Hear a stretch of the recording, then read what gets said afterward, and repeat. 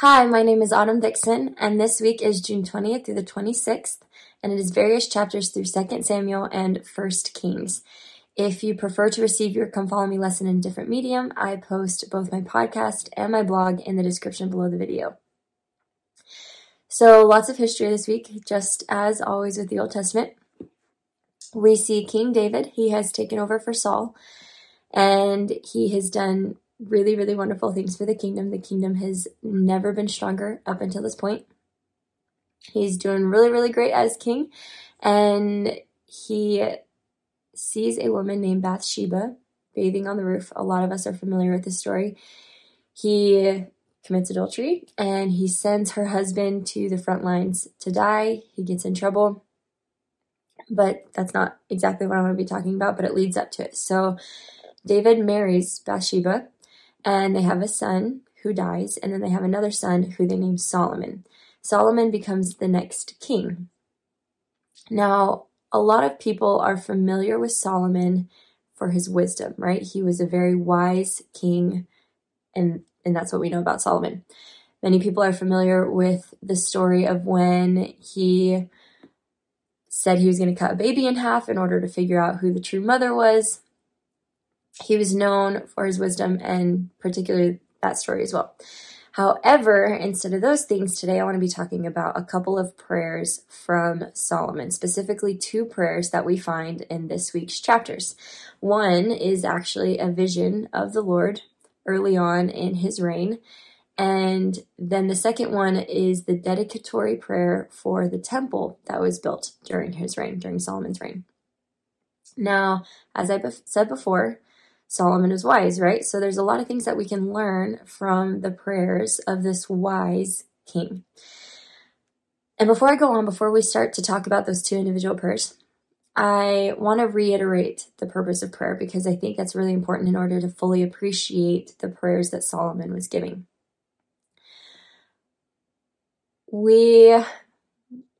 A lot of us know this, and we have been taught this, right? The purpose of prayer is not to say thank you and to ask for blessings, right? That's not actually what prayer is about. What prayer is supposed to be for is to align our will with His. Now, even though we know this, a lot of us don't pray in that way to where we are working to change ourselves. We're working to repent while we're praying. We're putting in lots of spiritual energy to try and become more like our Heavenly Father while we're praying. A lot of us are just kind of thanking our Heavenly Father and then asking for blessings we think we need. And those two things, saying thank you, praying for things, are secondary purposes of prayer, right? They are actually a means to an end. There's a reason there's a formula for prayer. The purpose of prayer is to align our will with Heavenly Father's, but He gave us a formula to help us. The first being when we say thank you, when we're showing our gratitude towards our Heavenly Father, it helps us remember how much He loves us. It helps us remember His ability to provide and His desire to take care of us and to provide for us. And then when we ask for things, we have an opportunity to show faith and to be humble and to ask for help, right?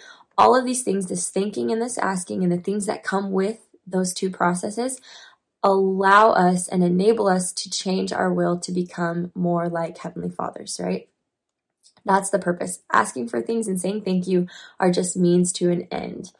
The whole purpose of prayer is to repent and change, to become more like our Heavenly Father, to change our mind, to look more like His. So that's purpose prayer. First prayer I want to talk about was a vision of the Lord Jesus Christ. Now, Solomon received a dream. He went to sleep, he had a dream, and this is what happened. This is 1 Kings chapter 3, verse 5. It says, "In Gibeon the Lord appeared to Solomon in a dream by night, and God said, 'Ask what I shall give thee.'" So the Lord appears to Solomon in a dream, and He says, "What would you like?" Right? Almost like a genie granting a wish, right? At least that's what I was thinking of. Now, this is not a prayer in a traditional sense. However, I think it's closer to what prayer is meant to be than what at least my prayers often look like, right? It's supposed to be a conversation with our Heavenly Father, right? Now, I don't know what Solomon's prayers looked like that day. I don't know what he said in his prayer over breakfast. I don't know if he knelt down next to his bed before he went to sleep that night and what he said in that prayer. But I imagine that if I had been in his shoes, my prayers probably would have been a little mediocre. Probably because my prayers right now are a little mediocre. I would have said thank you, would have asked for things I need. I might have been filled with a lot of fear and frustration over trying to rule people and trying to help them solve their problems. Might have been a little bit of a hot mess. However, if I had continued along that same timeline that Solomon did, and if I went to bed that night and I had a dream of the Savior and he said, "What would you like?" I can imagine that my prayer, my conversation with the Savior would have shifted dramatically in comparison to what my prayers would have been like during the day. Now, I do not have many visions of the Savior, but I believe that his ability to hear us, his telepathy has an incredible range, right? He can hear us at any point somehow. Don't know how it works, but somehow he hears what we say in our prayers. When we take the opportunity to stand before him in the way that Solomon did in a dream and to have a conversation in the way that Solomon did, our prayers change. Now, as I've been saying, a lot of my prayers are mediocre. I just say thank you and ask for things. However, I do have good prayers sometimes. And when I do have good prayers, they do change me, right? They have that purpose. And they also change in the same way that they would change as if I were actually standing in front of the Savior. If I were to stand before the Savior, right? Imagine what that would feel like in comparison to just kneeling in your bedroom and being ready to jump into bed. Standing before the Savior, how would you feel? How would that change what you're asking for? What would you thank him for, right? I thank him for silly things because I'm trying to not be redundant. But if I were standing before him, I imagine that I would feel his atonement more fully, and I would thank him for that, or I'd thank him for these really, really important things. I'd thank him for my family and the opportunity to be with them for eternity. My prayers would change, and I would change as I felt that, and I had that experience with my Savior. So let's bring the purpose of prayer back in. Purpose of prayer is to change to become more like our Heavenly Father and our Savior.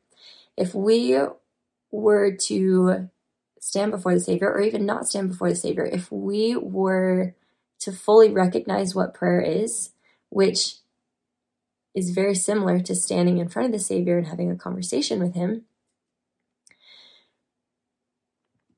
our prayers would change because we would change. I imagine that our priorities would shift a little bit. Now, I'm not saying that we can't pray for little things, right? In Alma 33, we learn that we can pray over everything and we can pray about anything, anywhere, right? Heavenly Father wants us to pray to him for all of the little things, about all the little things. But I imagine that they would shift just a little bit if we were walking with him, talking with him, or if at least we recognized that we were walking with him when we're praying. I imagine that rather than asking for everything or asking for direction on every little thing, it would be more like counseling, right? That's what's going to change us, is that counseling portion with the Lord, to make our decisions and be like, this is what I'm thinking of. This is what I think this person needs. This is what I think I need to do with my day. And then seeing if he has any input, taking that input. Our smaller day-to-day things would probably shift in priority. We would probably be much more aware of his power and his ability to provide for us and his desire to provide for us. And as we practice, right, we're not often going to literally stand in front of the Savior, but as we practice having that kind of experience, as we practice recognizing prayer for what it is, which is essentially a door into heaven, right? A door into a room where your Heavenly Father is and you get to speak to him. As we practice utilizing prayer for what it really, really is, our prayers will probably come to reflect Solomon's prayer, right? If you go read that whole prayer, it's beautiful because he does say things that he's grateful for. He acknowledges his lack of ability in comparison to his Heavenly Father's, and he asks for the most important things, right? As we practice prayer for what it truly is, our prayers will come to reflect those of Solomon. How we pray, what we pray for will change because we are changing as we spend time with God, with the God of the universe, right? You can't not change spending time and standing before Heavenly Father. Second prayer. This is the dedicatory prayer for the temple that was built during Solomon's reign. And this one is interesting to me. I thought this prayer was really interesting as I read it. So this is 1 Kings, it's chapter 8. And Solomon has said lots of things in his prayer thus far, but these are the ones that I want to point out. So as I said, 1 Kings chapter 8, it's verses 33 through 34. When thy people Israel be smitten down before the enemy, because they have sinned against thee, and shall turn again to thee, and confess thy name, and pray, and make supplication unto thee in this house, then hear thou in heaven, and forgive the sin of thy people Israel, and bring them again unto the land which thou gavest unto their fathers. So what is Solomon actually praying for here, right? He's praying that when Israel will fall away from him, which they inevitably do, he says, when Israel is smitten down before the enemy, because they weren't listening to you and they weren't doing what was right, hear their prayers and forgive them and bring them again to this land. I find this interesting because if this had been a prayer that was typical, a prayer typical of many of us, I imagine that Solomon would have asked for something different. I can imagine if I was giving this prayer and it looked like the prayers that I normally give, I probably would have been like, oh, please protect my people from their enemies. And that would have been about the extent of it. Please don't let them be trodden down before their enemies, right? Solomon said, when they repent, hear them and bring them back. The second element that I really want to talk about with Solomon's prayers is that when we are truly praying, using prayer for what it really is, we pray for things that the Lord can grant, right? If we think about it, the Lord already starts to bless us again when we repent, right? He forgives us, and as we start working closer to him, he blesses us. So Solomon asked for something that the Lord was already willing to grant, right? Something that the Lord was already promising to do. So in my mind, when I think about this, when we're praying for something that the Lord has already promised to do, my first question is why pray, right? Why are we praying if that is what Heavenly Father was already going to give us, if he's already going to bless us and forgive us as we repent and work towards him, why specifically pray, right? I kind of imagined it saying something like, oh, hey, Heavenly Father, remember how you promised that you would forgive us if we repent? Yeah, can you do that? That's what I imagine this prayer essentially being, right? It can seem kind of redundant and silly. However, it only seems redundant and silly when we're looking at prayer through the wrong lens again, when we're looking at it as saying thank you for things and asking for blessings. The purpose of prayer is a repentance tool. It's a changing tool. It's to change us to become more like our Heavenly Father. That's the whole purpose. Asking, thanking are just ingredients to helping us become like our Heavenly Father. It's a formula to help us become like our Heavenly Father. Let me give you another example. Enos in the Book of Mormon. One of the things, so Enos repents, and one of the things he starts to pray for is he says, if the Nephites are ever completely wiped out by a genocide, can you please let the Lamanites find the gospel? Now, this is really, really interesting because I don't think Enos knew that his people were going to die in a genocide. I don't think he was given that vision, right? If there's a talk given by Elder Holland that talked about how Enos was super wicked at first, and then he prayed and repented and became a new man in this chapter that we read. I don't imagine that he knew that the Nephites would eventually be wiped out by the Lamanites. So what this says to me is that he was inspired by the Lord to ask for this blessing, that if the Nephites were wiped out, the Lamanites would find the gospel, because it's so specific. I imagine that it was inspired, not to mention Enos's prayers is known for being a really, really good prayer, right? And so to me, that means he was inspired. So he was inspired to ask for this. The answer from the Lord is, oh yeah, your fathers have prayed for that. I'm going to grant that. So let's think about this for a second. The Lord says, okay, he whispers through the Spirit to Enos, you should pray for this. You should pray that if the Nephites get wiped out, the Lamanites will find the gospel. So Enos prays that, and the Lord's like, oh yeah, your fathers prayed for that. I got you. I'm going to already grant that. It's interesting, right? It's redundant. He'd already inspired other people to pray for that. They prayed for that. He was already going to make it happen. But it's not about praying for new blessings. It's about us changing to become like our Heavenly Father. Heavenly Father needed to teach Enos. That was the point of that prayer. It wasn't about him eventually getting to the point where he prays for the Lamanites. It was about Enos changing as he prays for things and as he practices spending time with Heavenly Father, and as he receives revelation, he's practicing receiving revelation. Not to mention the things that he can learn just from praying for his enemies, right? And how that changes him praying for his enemies. Modern example. I have lots of goals in my life. I'm super type A personality. And sometimes I get really, really caught up in these things that I want to do with my life. Caught up to the point where I neglect my children probably a little bit too much. And I remember one time I knelt down to pray. And I said, Heavenly Father, I've got a lot to do. Please help my children feel like they're my priority while I'm trying to get this other stuff done. And this was actually one of my good prayers, right? Lots of my prayers are mediocre. This one was a good one though. And it was good for this reason, because the Spirit paused me.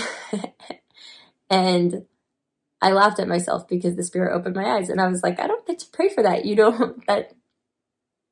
That's not how prayer works. That's not something that the Lord is willing to grant, right? I get to go do whatever I want. And then he's just going to magically let my children believe that they're my priority, right? That's not how it worked. So instead, I paused, I laughed a little bit, and I said, Heavenly Father, please help me remember my priorities. Help me remember that I'm here to bless my children, to help as many people come back to thee as possible. And then these other side things can remain side things, and I can do them, and I can have my goals and things that I believe in and love, but help me remember my priorities. I prayed for something that the Lord was willing to grant because I was inspired by the Holy Ghost to pray for those things, and I changed. I was reminded of my priorities. It was no longer about just trying to get my to-do list done, getting those dopamine as I checked off those things on that list. I was reminded of what truly matters, and I changed as I prayed. It is really easy to forget the purpose of prayer. It is extremely easy to forget because from the time that we're little, we're taught the formula of prayer and very rarely taught why we have that formula and what the point of the formula is, right? And the point of that formula for prayer is for us to change. It's so easy to forget that. However, as we practice the purpose of prayer, practice us changing, practice us entering into the throne room of God to speak to him and truly thanking him and asking for things, listening for the Spirit, having a conversation with him the way that Solomon did in a dream, we change. I am grateful for prayer. I am grateful that it makes me feel close to heaven. I am grateful that Heavenly Father still works with me, even though 98% of my prayers are pretty meh, and that he forgives me and that he still works with me when my prayers are doing really, really good. I'm grateful that I am able to pray and change, that I am able to enter into the throne room of God and speak to him because of the atonement of Jesus Christ. And I say that in the name of Jesus Christ. Amen.